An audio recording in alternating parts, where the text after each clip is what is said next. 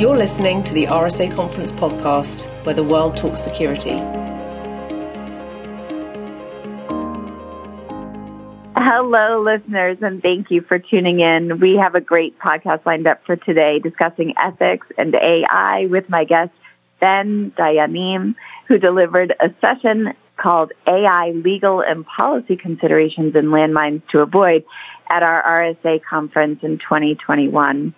Today, we're looking at what's changed or is continuing to evolve in AI legislation and policies.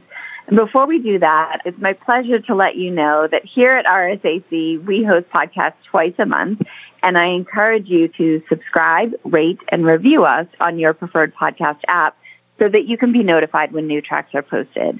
And now I'd like to ask Ben to take a moment to introduce himself so that we can dive into today's topic. Ben? Great. Thank you so much, Casey. It's great to be here. And as you indicated, I had the privilege of speaking about AI issues at the last RSA conference, which was virtual last year, and I'm looking forward to addressing the issue again today with you, and then also in person at the RSA conference in San Francisco in June. I'm very excited for that. I am an attorney with the law firm of Paul Hastings in Washington, D.C., where I chair the privacy and cybersecurity practice as well as the advertising and gaming practice, and also work extensively in fintech and related regulatory areas, and all of which I have occasion to deal with artificial intelligence issues. So it's a great topic to discuss, and I'm looking forward to talking about it with you today. Yeah, I'm excited to talk to you about it too. And you are such a great supporter of RSA Conference, and we are definitely so appreciative of all that you do. I appreciated your session from 2021 and the layered definitions of AI that you provided. One was that they may solve tasks requiring human-like perception, cognition, planning, learning, communication, or physical action. In general, the more human-like the system within the context of its tasks, the more it can be said to use artificial intelligence, making things really relatable and understandable there. You also asked the question, what is the big deal? As a lead into recognizing our increased reliance on AI in all aspects of life. You know, we're 9 months out, and I know that not much has changed, but certainly things are evolving. So I'm curious, Ben, if you can talk to our listeners about your opinion on the ways in which our reliance on AI continues to increase and whether that is commensurate with our understanding of its impact on security and privacy. That's a great way, I think, to open the discussion, Casey. Yes, firstly, in one sense, not a lot has changed in the last 9 months. But in another sense, there has been substantial change simply by virtue of the increasing momentum behind the development of different applications that utilize aspects of AI. And as you indicated, there are different ways of understanding what AI means, sort of a broader perspective that looks at AI as essentially a substitute human, and then a narrower way of looking at it, which is basically using software to address specific applications or achieve specific outcomes that are human-defined, but that are accomplished in an automated fashion without human intervention. And in that narrow sense, industries across the board are continuing to progress and explore ways in which they can utilize those types of technologies. I just the other day had a conversation with a gaming client, a video game client, that is looking to utilize AI through a range of marketing and other applications. Not something you ordinarily would think of, at least I wouldn't, when thinking about potential uses of AI. Not particularly anyway, but it shows you how universal the interest is. At the same time, you have governments that also are continuing to exploit or that are developing greater concern about other governments' use of AI. So you have both of those parallel streams. On the one hand, you've got the commercial stream, which is really moving ahead quite rapidly and looking at how better to utilize AI to achieve better ROI. And then you have the government side where from a national security and a law enforcement and other set of perspectives, governments are evaluating evaluating that as well. And as you might imagine, given the diversity of governmental structures and political systems around the world, coming to very different conclusions. So it's an exciting time. There is a lot going on. Our laws are not keeping up with that. We'll talk about that, I think, in a little bit. But AI itself is rapidly evolving. That's so interesting. I never would have thought about AI in marketing. That is a really cool marriage there of sectors that I never would have thought about. Can you talk about this equation between AI and human behavior? In your session last year, you used the self-driving car as an example to help us understand the process of creating the moral machine. You referenced MIT's crowdsourcing ethics effort, and you asked the question, should we expect more from AI than we do from each other? I would love to start with that. As what should our expectations of AI be? So I love the MIT moral machine and self-driving car example. I mean, it's the coolest example. It's such a great way of crystallizing the issues that AI can present in a very straightforward fashion. I did use it last year. I'll probably use it again at the presentation in June because it's just such a wonderful example, right? It's just for those listeners who aren't familiar with it, and I encourage them to all visit the MIT Moral Machine site. It presents you with a number of scenarios where you have a self-driving car heading down the road, and there are 2 lanes in the road. Each lane has some number of individuals, either people or animals or both, in the lane. And you have the choice, do you want the car to continue in the lane in which it is driving and hit the individuals in that lane, or swerve to the other lane and hit the other individuals? And they mix it up. So you'll have older people, younger people, Nobel Prize laureates, convicted felons, children, dogs, cats. It's just really such a great set of scenarios, and you have to make very difficult choices. And the idea behind that, of course, is, well, you want to take the driver out of the car and put the car in control. How do you want the car to make those decisions, right? Somebody's got to program the car and make those value judgments for it, and it's not easy. And those are things that when you're driving the car yourself, you don't think about in an intellectual way, right? You're driving the car down the street in that moment, and you're making an instinctive choice that's informed by a large number of questions, including your own self-preservation, by the way. And so it's not something that I think many people have sat down and thought through, what is the right choice in each of these circumstances. And so that's why when I ask that question, do we really want AI to be human? I mean, do we really want AI to make decisions the way a human would make them? I'm not sure that's the right answer. In fact, I don't think it is the right answer, because I know how I would make that decision. It would not be rational at all. And it may or may not be the right decision, but it wouldn't be because I had engaged in a deliberative process to arrive at it. And so we really have to think about that. So that's the moral question, right? How do we think about AI versus humanity in the moral sense? There's also just the pure sense of efficacy. And again, using self-driving cars, I think, is very helpful in clarifying that. Human drivers are not great. We have large, high rates of accidents. People get tickets all the time. I don't know about you, but those speed cameras get me regularly, right? So when we think about how effective or how desirable a self-driving car would be, what are we measuring it against? Are we measuring it against perfection, or are we measuring it against current reality? And that same question applies across the board, not just in the vehicular context, but and take job applications, which is attracted a lot of attention in recent years because there have been tools that have been developed to screen interviewees through the initial round through use of AI, right? And there's been a lot of concern, and in fact, some states, I think I talked about this last year, have passed laws that regulate the use of AI when it comes to job interviews to try to protect against discrimination. Very important objective, very important societal goal. We want to eliminate as much as possible steps that discriminate. However, people discriminate. And so when deciding whether a particular AI is an acceptable substitute for a human interviewer, what standard are we trying to hold it to? So those are really hard questions. They're not easy answers there, but I think we need to be honest in asking ourselves those questions and not contrast an AI solution against an unattainable perfection that doesn't exist today. Right. I've definitely heard about drivers like you that get these speed stops, but not experienced that myself. I'm sure.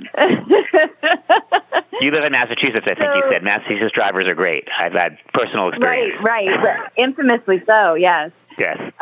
Vince, you walked attendees through a series of different guidelines, principles, or even proposed legislations, including the FTC's guidance on AI. Where are we now with legislation, and where are we going? So we're not really that much further along now than we were 9 months ago. I believe there probably have been, there's been a lot of bills introduced at both the state and federal level, so, dozens and dozens. But in terms of laws that have passed, I think there maybe been a handful of states that have passed laws, but not very many. And on the federal level, there really has not been much legislative activity at all. There was one bill that passed into law that requires the Office of Management and Budget to establish AI training materials for the federal workforce to help different federal agencies better evaluate the risks that are attendant to the use of AI.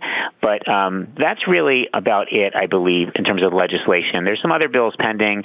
There's a bill that would establish an AI hygiene working group that would direct the federal government to consider the risks associated with AI when acquiring AI as part of the federal contracting process, things like that. And in fact, Senator Gary Peters and Rob Portman have been sort of leaders on those kinds of issues. There have been a number of measures, I should say, that have passed that promote AI or that are designed to study the use of AI or study foreign actors, particularly China's use of AI. But in terms of the issues that we're talking about, there really hasn't been a lot from a legislative perspective. However, the National Institute for Standards and Technology, NIST, has been directed to develop a framework for thinking about AI and the risks that it presents, and that actually has the potential to be quite consequential. I don't know exactly when they're expected to produce their draft framework. They submitted a request, I believe they put out a request for comments back in July or August, I think it was July of last year, but I don't know what their time frame is for actually releasing something. But that, I think, will be the next significant regulatory development, even though it's not technically a regulation, but administrative development, I would say, at the federal level, and it'll be interesting to see how that what that looks like, how that unfolds. Yeah, it is really interesting to see the way that regulations and legislations are sort of in response to technology's development rather than the forethought of what's coming down the pike that we should prepare for, so that when we develop these technologies, we know the answer to these moral and ethical questions of how we want them to impact our lives, right? You did mention the NIST framework, and it's interesting. We had another podcast this month. Our theme is focused on AI and ML, and we had Ann Townsend from the MITRE Corporation, who was talking about their new ARCS framework for artificial intelligence in terms of implementing smart cities and development of smart cities. Are there any frameworks other than NIST and ARCS that are important for developers to be using if they are thinking about including AI-enabled technologies into their products? Yes. So there are a number of self-regulatory types of frameworks or, academic frameworks, but I think the one that is the most significant is the European Union's framework, which actually is a regulation, and which was released in April of last year, so shortly after RSA last year.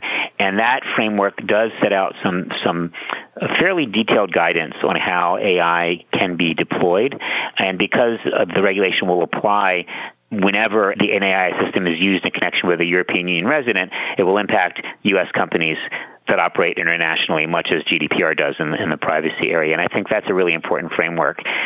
What that framework does is it establishes, first, a very short list of prohibited practices or prohibited uses for AI systems. And those are, for the most part, I think, things that one would expect to be prohibited. So the first is the use of AI to deploy subliminal techniques to distort a person's behavior. We all have seen, I think, movies where there have been subliminal messages sent through television or through other technologies in very ominous and forbidding ways. And so I think we can all relate to why that would be a prohibited use. A second prohibited use is using AI to target human vulnerabilities, again, causing people to distort their behavior in a way that would cause them harm. Something that preys on the elderly or preys on those with mental or intellectual disabilities, things like that. Again, very intuitively understandable as as what would be prohibited. The third and the fourth, I think, are quite interesting. The third prohibits the use of AI as a measure for evaluating the general trustworthiness of a person based on their social behavior, with development of a social score that would then lead to better or worse treatment for that person or for groups of people. That, to me, clearly seems targeted at what's been widely reported to be happening in China, where the Chinese government uses the social personality, I forget what they call it, but something like the social personality score based on observations of individual citizens, and then those citizens receive greater or fewer privileges based upon that score. So the EU framework says can't use AI for that. And then the fourth prohibited use is the use of real-time remote biometric identification systems in public spaces for law enforcement purposes, except insofar as the use is strictly necessary. So the exception may end up swallowing the rule. We'll have to see. But that obviously has been a topic of a lot of controversy here in the States too, where with some municipalities and others saying we don't want our law enforcement agencies using biometrics in this way. So that's interesting. And those are the sort of the prohibited areas. And then the regulation sets out a long list of high-risk AI systems. High-risk AI systems really are the focus of the regulation. And if you are working in a high-risk system, then you have to comply with a number of safeguards to ensure that your AI system complies with the fundamental principles that the EU has viewed as important. And those are things like systemic and continual risk management and analysis of data to ensure the system is operating the way it's supposed to operate, data quality and data governance, record keeping, transparency as to what how the AI system operates and what its objectives are, so that third parties, including the objects of the AI system, the consumers or employees, can understand what it's supposed to be doing. Human oversight with a right to appeal adverse decisions, cybersecurity, things like that. Again, a lot of those are elements that you see in other frameworks, but that now are laid out for the first time in a binding regulation. And then, of course, there's low risk AI systems which really are not subject to very much control at all. But the bulk of what people are really interested in and are concerned about would be these high risk systems. And then the teeth behind this regulation are that the violation of the framework can result in significant penalties, including fines of up to 6% of worldwide annual revenues. So again, it's very much like GDPR in the way that they are approaching this. And so I do think developers, with companies of any size, with any international scope that touch on Europe, need to be aware of that and be building to comply with it. Yeah. And I know that one of the other concerns related to AI that you touched upon in your talk and even alluded to in this conversation is the ability to combat bias in AI and accountability, but that it's mostly ethics that is driving the accountability rather than legislation. So I'm wondering if this has evolved at all under our new administration here in the U.S., and in what ways, or has it, or in what ways does it need to? It's true that it's ethics that is driving accountability in AI. If you focus on AI-specific regulation, because there isn't really very much, right? And so from that perspective, yes, it's ethics-driven. But when you talk about bias, there are general prohibitions on discrimination. And if you violate those prohibitions, whether you're doing it directly or through AI, you can be held responsible.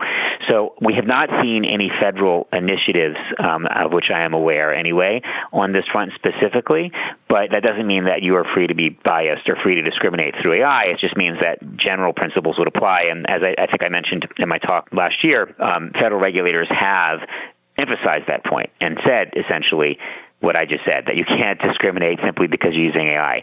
At the state level, there have been some state laws in a few states that I believe Illinois is one, and I'm sorry, I don't remember the others off the top of my head, that have passed legislation dealing with discrimination in AI in the context of employees and job applicants. But we have not seen a lot of federal movement there yet, and we haven't seen any binding regulations that are AI specific. We just seen things like the FTC's guidance that I talked about last year that make that point that general principles still apply. And a good analogy is in the crypto world. Often you'll hear people, less so now than a couple of years ago, but even now, every once in a while, you'll hear people make the contention that, well, general laws that apply, don't apply to crypto. So even though, X may be illegal if I were using dollars, it's not illegal with crypto, which is totally not true, right? The same laws apply. You can't escape the laws by moving into crypto. Similarly here too, you can't escape the general laws by moving into AI. If it's illegal for you to discriminate against someone in person, you can't do it through a machine. Yeah. It's such a fascinating conversation to me, and I keep going back to, with every response you're giving, I keep going back to this question of what's the big deal, and do we want AI to be human or even better than human, right? And this question of, is that even possible to achieve? Because, while there are outright laws against discrimination can also be so very subtle, and bias can be so very subtle, right? And so how do we detect that?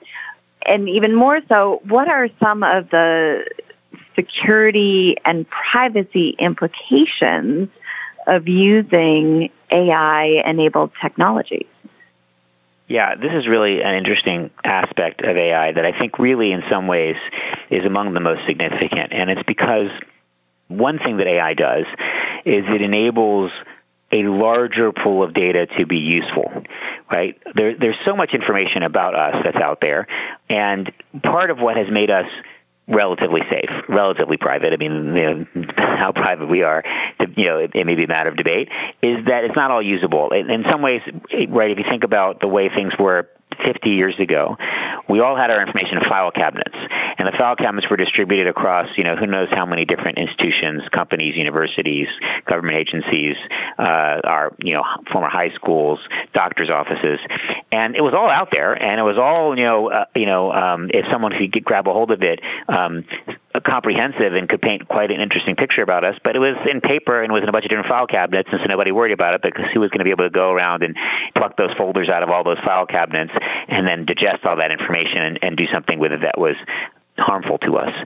Well, that hasn't been true for a while, and with AI, it's becoming even less true, because with AI, the software has the ability to digest and draw inferences from such large volumes of data that it does raise potential concerns about individuals' privacy in ways that, really haven't been as directly presented previously.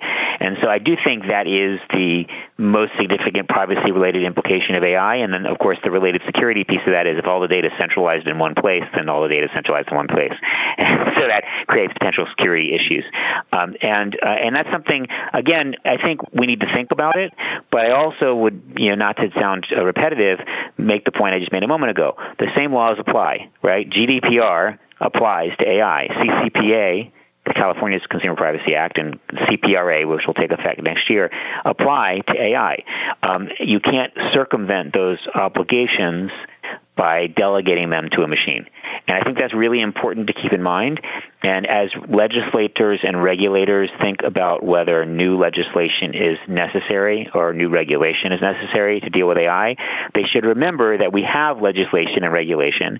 And, my suggestion is that generally you should look to regulate or legislate the underlying issue, discrimination, privacy, security, rather than the medium by which that issue is raised, which in this context is AI. Because if you try to address it through the medium rather than through the objective, you'll find that your legislative or regulatory approach is outdated the day after it's released. And that's a problem we have often with our legislative and regulatory structures, and it's one I think that, if we focus on the objective, we can help to avoid. Right, yeah. I had an old colleague when I was a teacher, and she used to say, we need fewer rules. The more rules you have, the more opportunity there are to break them, right? So have that underlying rule that is applicable in a variety of situations, and then you don't have to worry about too many rules being broken. Ben, thank you so much for joining us. This has been such a great conversation. I love talking about ethics and morality and its intersection with technology. So this has been great for me. Listeners, to find products and solutions related to artificial intelligence, we invite you to visit rsaconference.com/marketplace. Here you'll find an entire ecosystem of cybersecurity vendors and service providers who can assist you with your specific needs. Please keep the conversation going on your social channels using the hashtag RSAC, and be sure to visit rsaconference.com for new content posted year-round. And thanks for joining us. It was my pleasure, and I hope to see many of the listeners in San Francisco in June. Be well, everyone.